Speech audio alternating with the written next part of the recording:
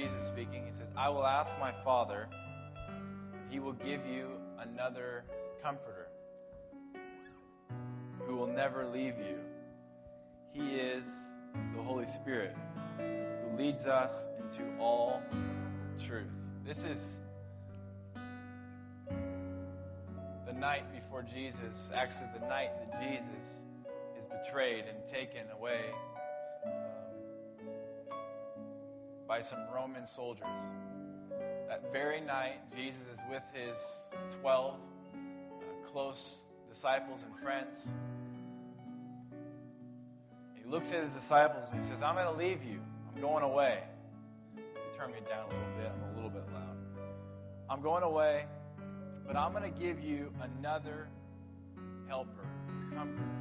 Somebody else I'm going to send to you, somebody like me, but he's not me. Somebody just like me. He's going to comfort you, encourage you, and help you. He will never leave you. He is the Holy Spirit who leads us into all truth.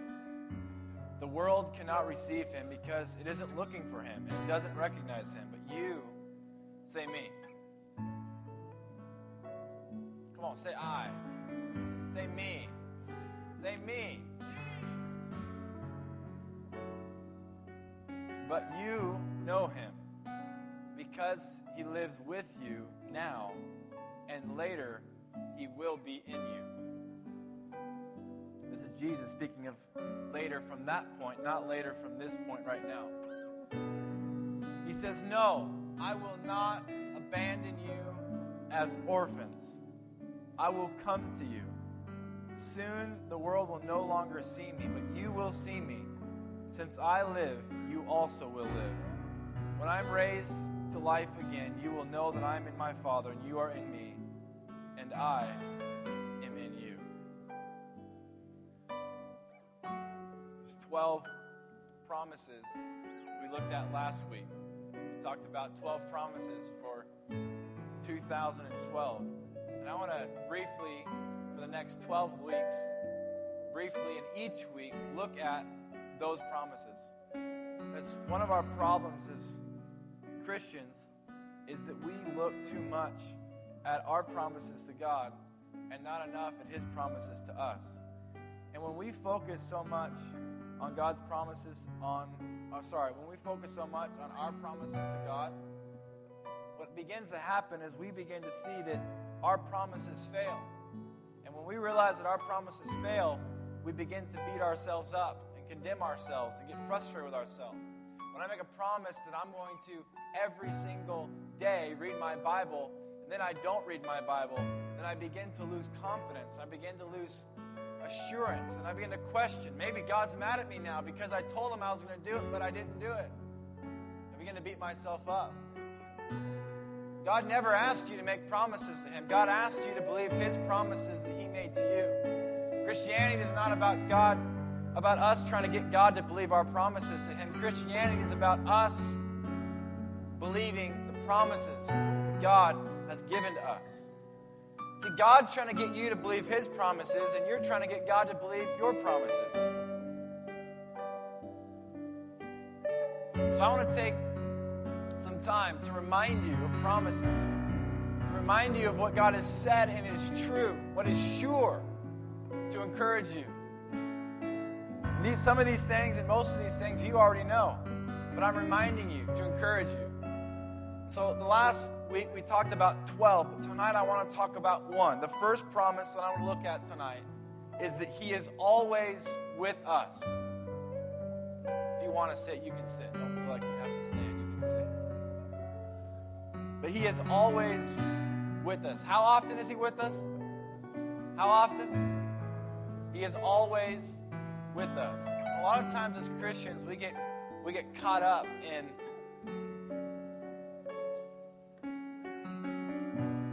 this passion, this desire to try to get God to come to us.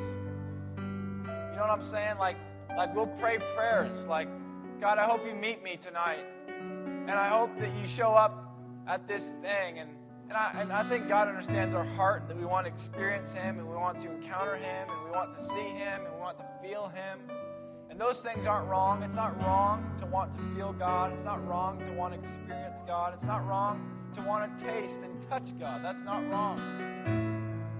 But I think it might be better for us to look at what God is already doing, and that He is already here, and that He's already with us, and set our mind more on that and less on trying to get God to do something for us. So we have some very basic promises. See, the problem is that we, again, have lost sight of His promises and set our focus more on what we want to try to get out of God and not looking at what He's already said He's given to us in the Bible.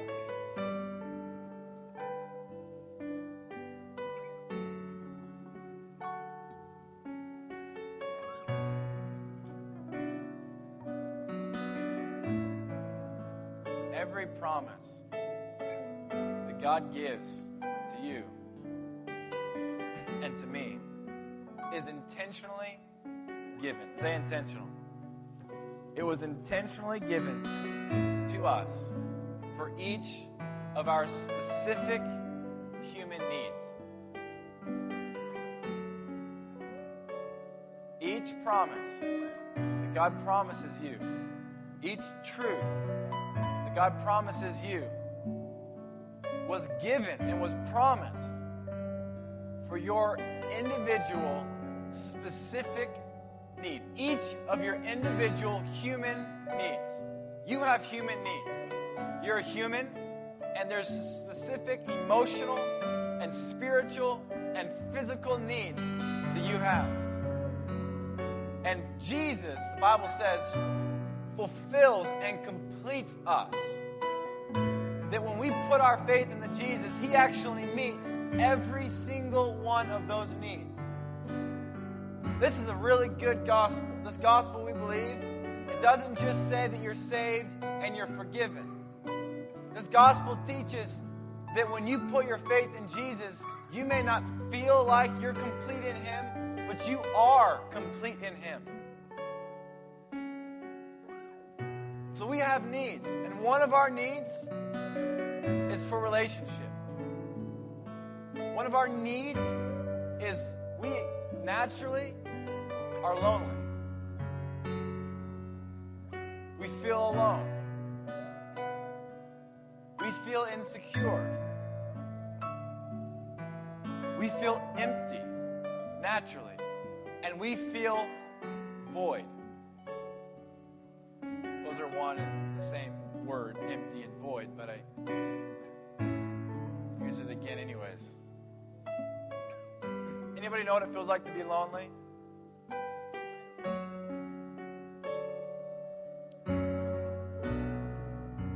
God made you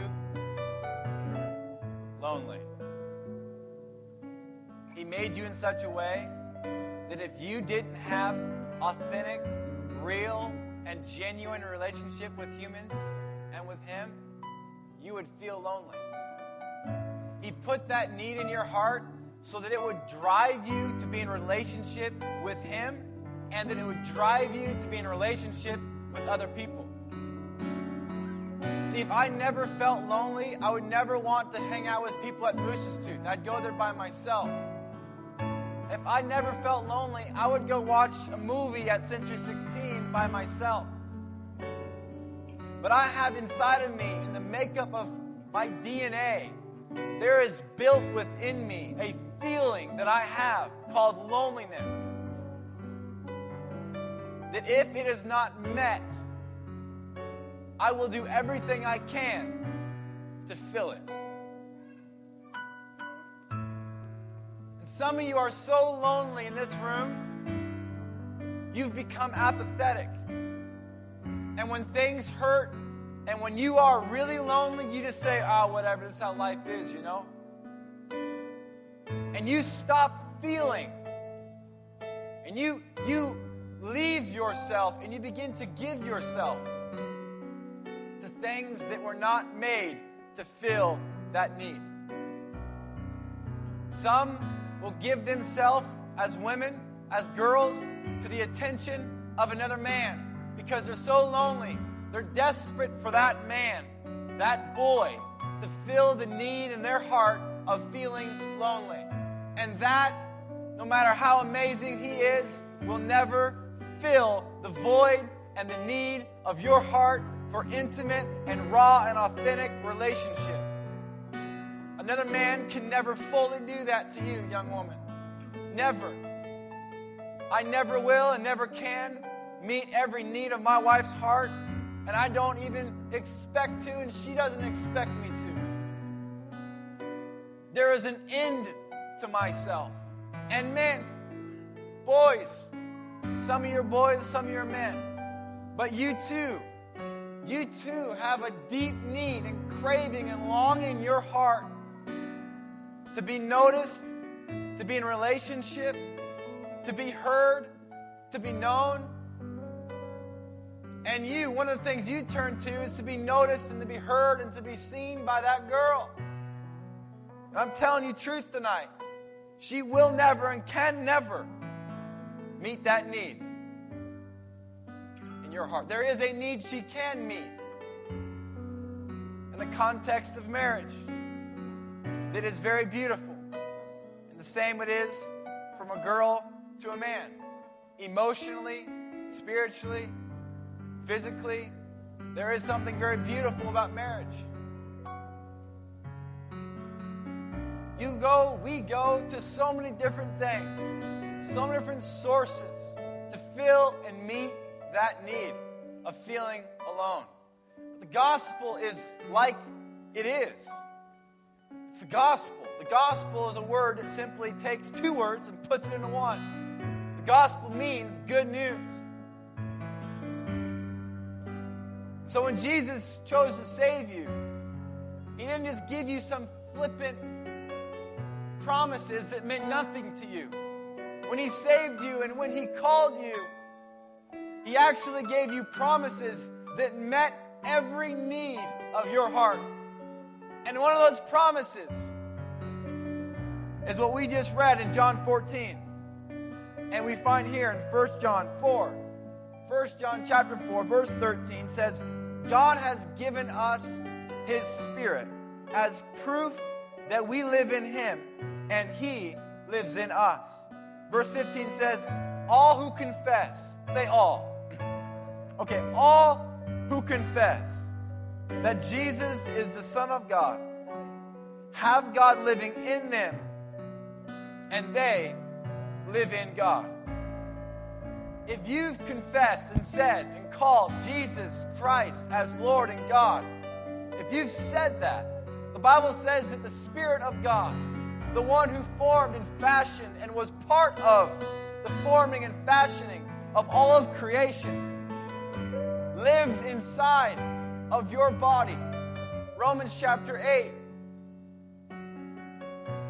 says that the same Spirit that rose Jesus from the dead lives inside of you.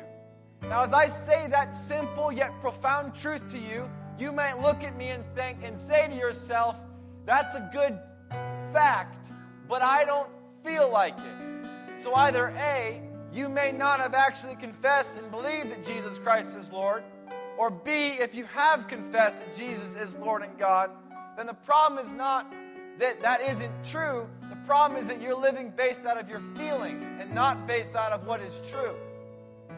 So again, if you have said that Jesus Christ is Lord and God, the truth is he lives in you. Are you hearing me? The truth is he lives inside of you. And at some times you become more aware to him living in you than other times. Sometimes you feel him, but just because you feel him doesn't mean that he's there more powerfully. And just because you don't feel him doesn't mean that he's not there. We either live out of truth or out of what feels. Either live by truth or by feelings. You can either choose to live based on what you feel or based off what is true. And I'm telling you that which is true. What is true is really good. I'm telling you really good news. Jesus, by His Spirit, lives inside of your physical, mortal body. He lives in you.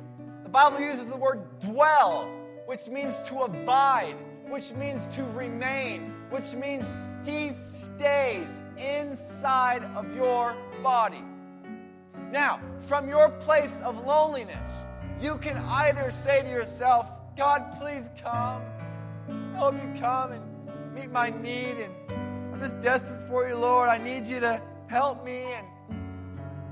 Or we can choose to believe that He is with us. And in that faith, that He is with us because He promised it, we find fulfillment. And we find satisfaction. You can either beg something for God and from God that you already have, or you can believe that you already have from God that He promised you. You following me?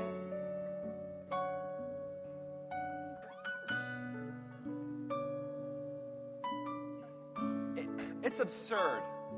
It's absurd of us to ask something from somebody that we already have. Wouldn't that be weird?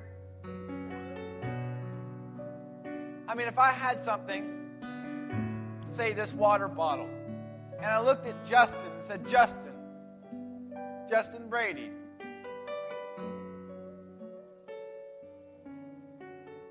can I please have my water bottle? I don't even know what he would think to himself. He might, for 5 seconds, look at me like I'm an idiot. And then say, what do you mean? And then I'll say, well, in a poetic way, from the depth of my soul, brother, I want this water bottle. You look at me again, confused, and maybe even frustrated at this point. Brother, from the depth of my soul, you have your water bottle. For the next 15 minutes, we would probably argue with each other about who really has the water bottle, until he convinced me of the fact that I have it. And all he would lead me to do is go, okay, now just drink it, brother. Soul will be quenched.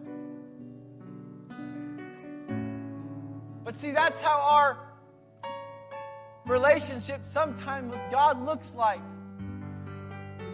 The problem is not that God hasn't blessed us with the water bottle. The problem is that we don't realize that we have the water bottle. You might look at me like, really? Is it that simple? Yes, it is that simple. From Genesis to the last book of the Bible, Revelation, over and over and over again, the people of God kept forgetting all that God had done for them. They just kept forgetting. How often do you forget things in your life? I mean, I forget things all the time. I mean, I lose my keys like all the time. Well, I've lost them less. I've lost them less lately. But I thought to myself, I'm going to get a beeper on my keys. So all I need is a little device. So if I lose my keys, then all I got to do is push the beeper and I can hear it beep. But then I thought, what if I lose the device, the controller that makes it beep? This is insanity. I'm doomed. So I just relied on myself and I have no beeper on my keys. I just hope that I don't lose them. But sadly, we forget things. And sadly, we try to be more poetic with God as if He's going to give us something because we asked Him in a beautiful way. He ain't. He already has given you the Holy Spirit. He lives in you. He dwells in you. He abides in you.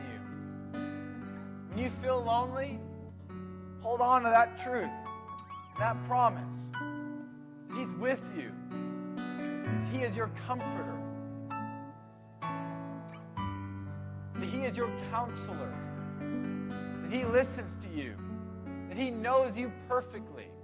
That He hears your heart and He can sympathize with you. He is your encourager.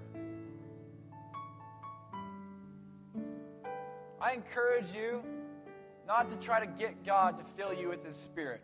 I encourage you to believe that God has filled you with His Spirit. And you'll do yourself better.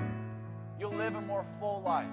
You'll live a life full, more of joy, peace, etc., etc.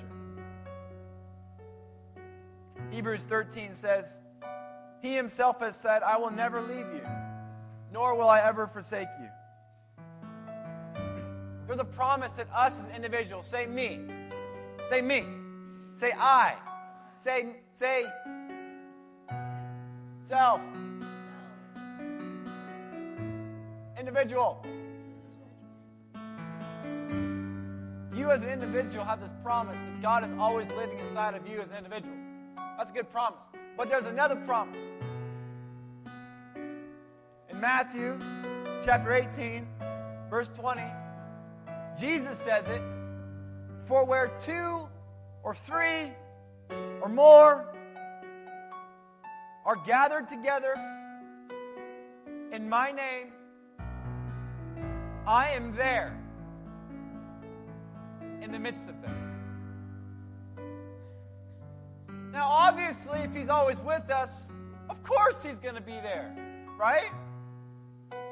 I mean, if He said He's always with us, why would He tell that when we're together He's with us? The reason is because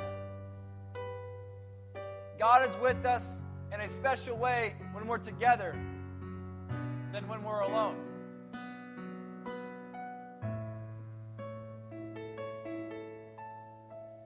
You as an individual are God's house.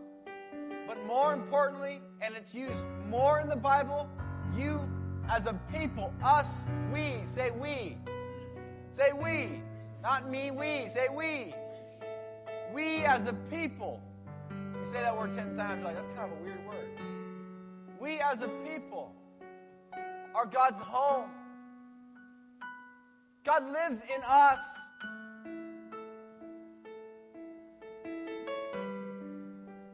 So we have another promise.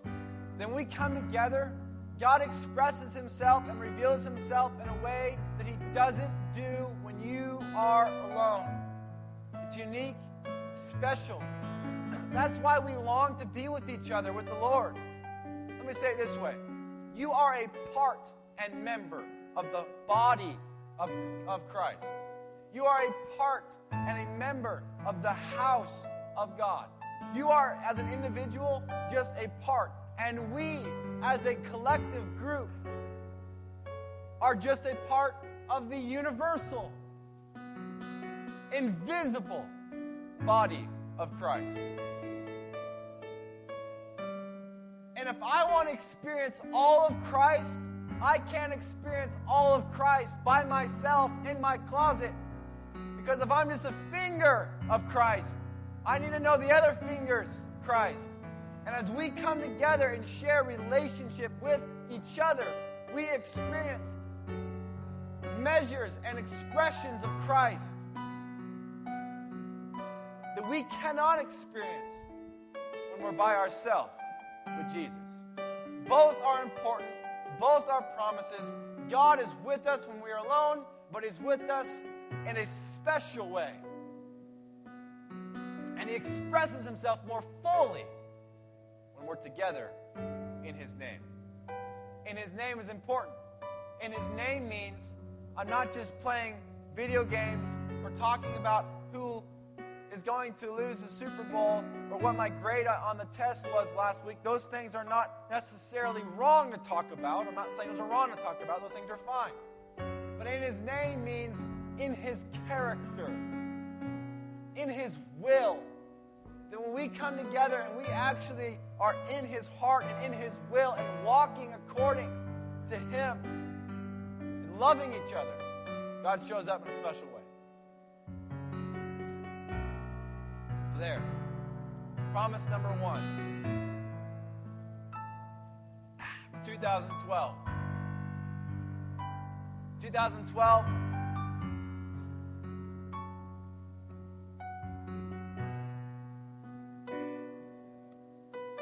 should be a year of not trying to get more things in God. 2012 should be a year of recognizing all that you have in God. 2012 shouldn't be a year of looking for more promises outside of the Bible from God. 2012 should be a year of looking for all of the promises of God in the Bible. And so should 2013 and 2014 and 2015.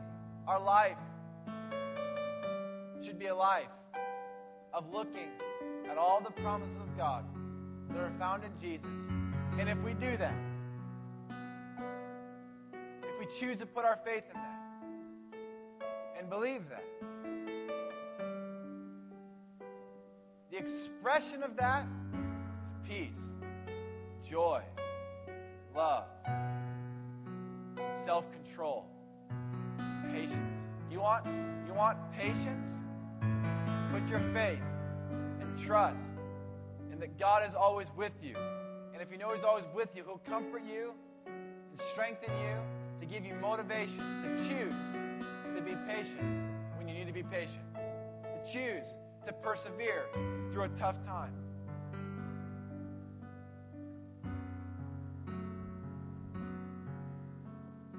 Love, joy, and peace, and patience, and kindness, and goodness, and self-control, and perseverance.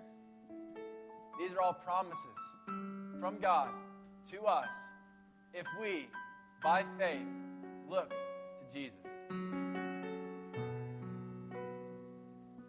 So my question to you is, do you believe this?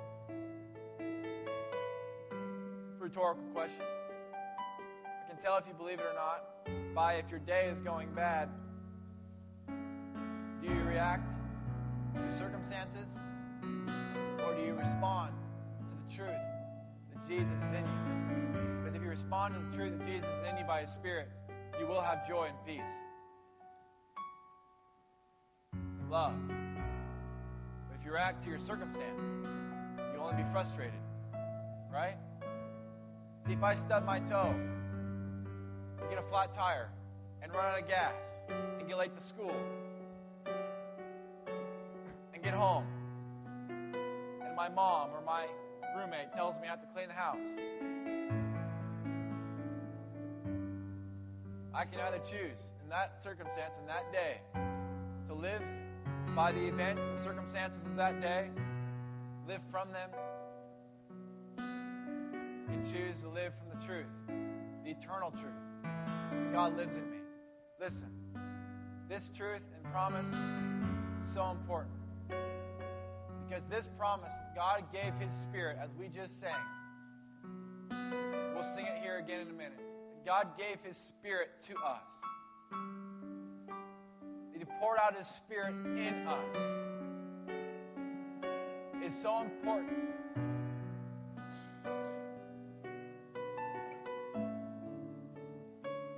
Because it solidifies and it secures your salvation. If you have God living in you, it's a guarantee that you will be with God forever. The Bible says in Ephesians chapter 1,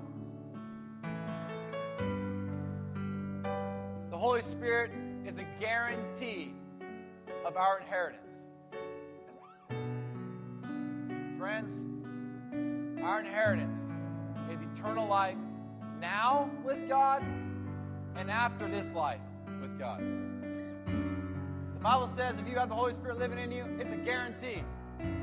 And if you didn't know you had the Holy Spirit living in you, I can tell you right now, if you do, very simple. If you believe that Jesus Christ is and was God, that He came to earth and He bore your sin, and that the sin of all whom God would call were put on Him and put on His shoulders. And He died, not because He healed people necessarily, but because he called himself God. He died.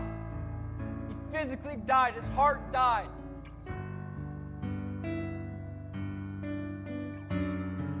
He went into a tomb, and 3 days later, he came out. The Bible and the Scriptures gives us 3 different ways that Jesus came out. Jesus in John 10 says that he took himself out, that he will take his life up again. In Ephesians chapter 1, 18 and 19, it says that the Holy Spirit took him out. In Romans chapter 8, it says that the Father, God, took him out.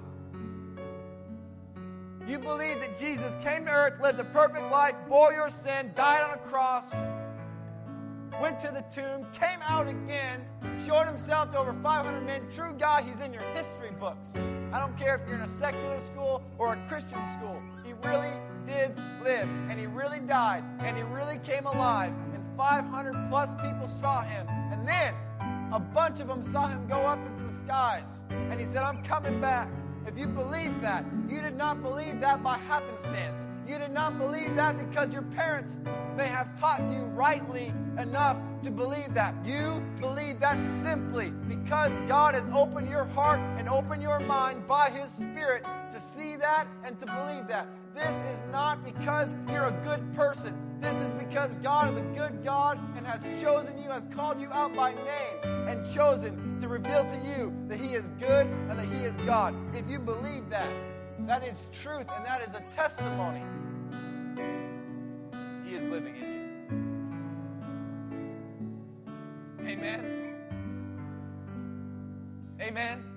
Man, if you go home, maybe you see your parents tonight, maybe you're not, maybe you're a college student, you don't live with your parents, maybe your parents are out of town, but tell somebody that you're reminded of a truth. The Holy Spirit is in you, and He's always with you, and He'll never leave you. He will never forsake you. The devil can't snatch you out of his hand. The devil can't snatch the Spirit of God out of your heart. It's secure.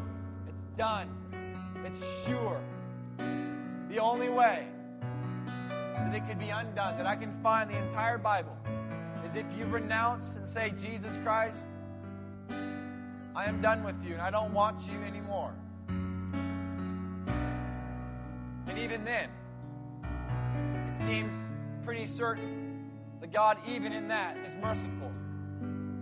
You would have to blaspheme the name of Jesus Christ, say that He was not God, and curse Him.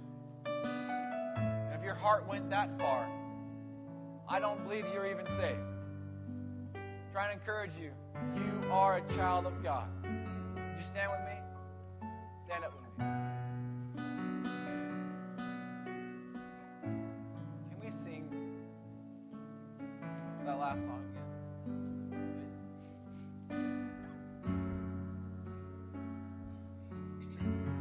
We're going to sing this song. And what I want you to do is during this time, I want you to be reminding yourself and encouraging yourself and thanking God for what He's done.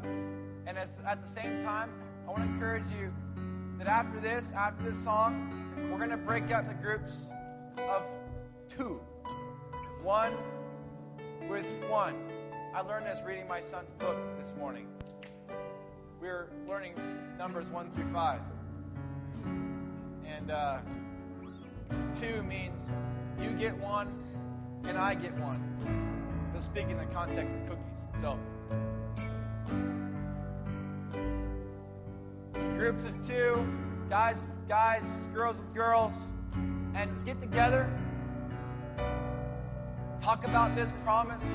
Talk about your loneliness. Talk about your need and your insecurity. Talk about how this is such a good promise. And be honest. If you believe it or not, share hearts with each other. Pray for each other. Encourage each other. Listen to each other. We're going to do that the rest of the night. So we're going to sing this song. We're going to worship God. We're going to remind ourselves. We're going to thank Him.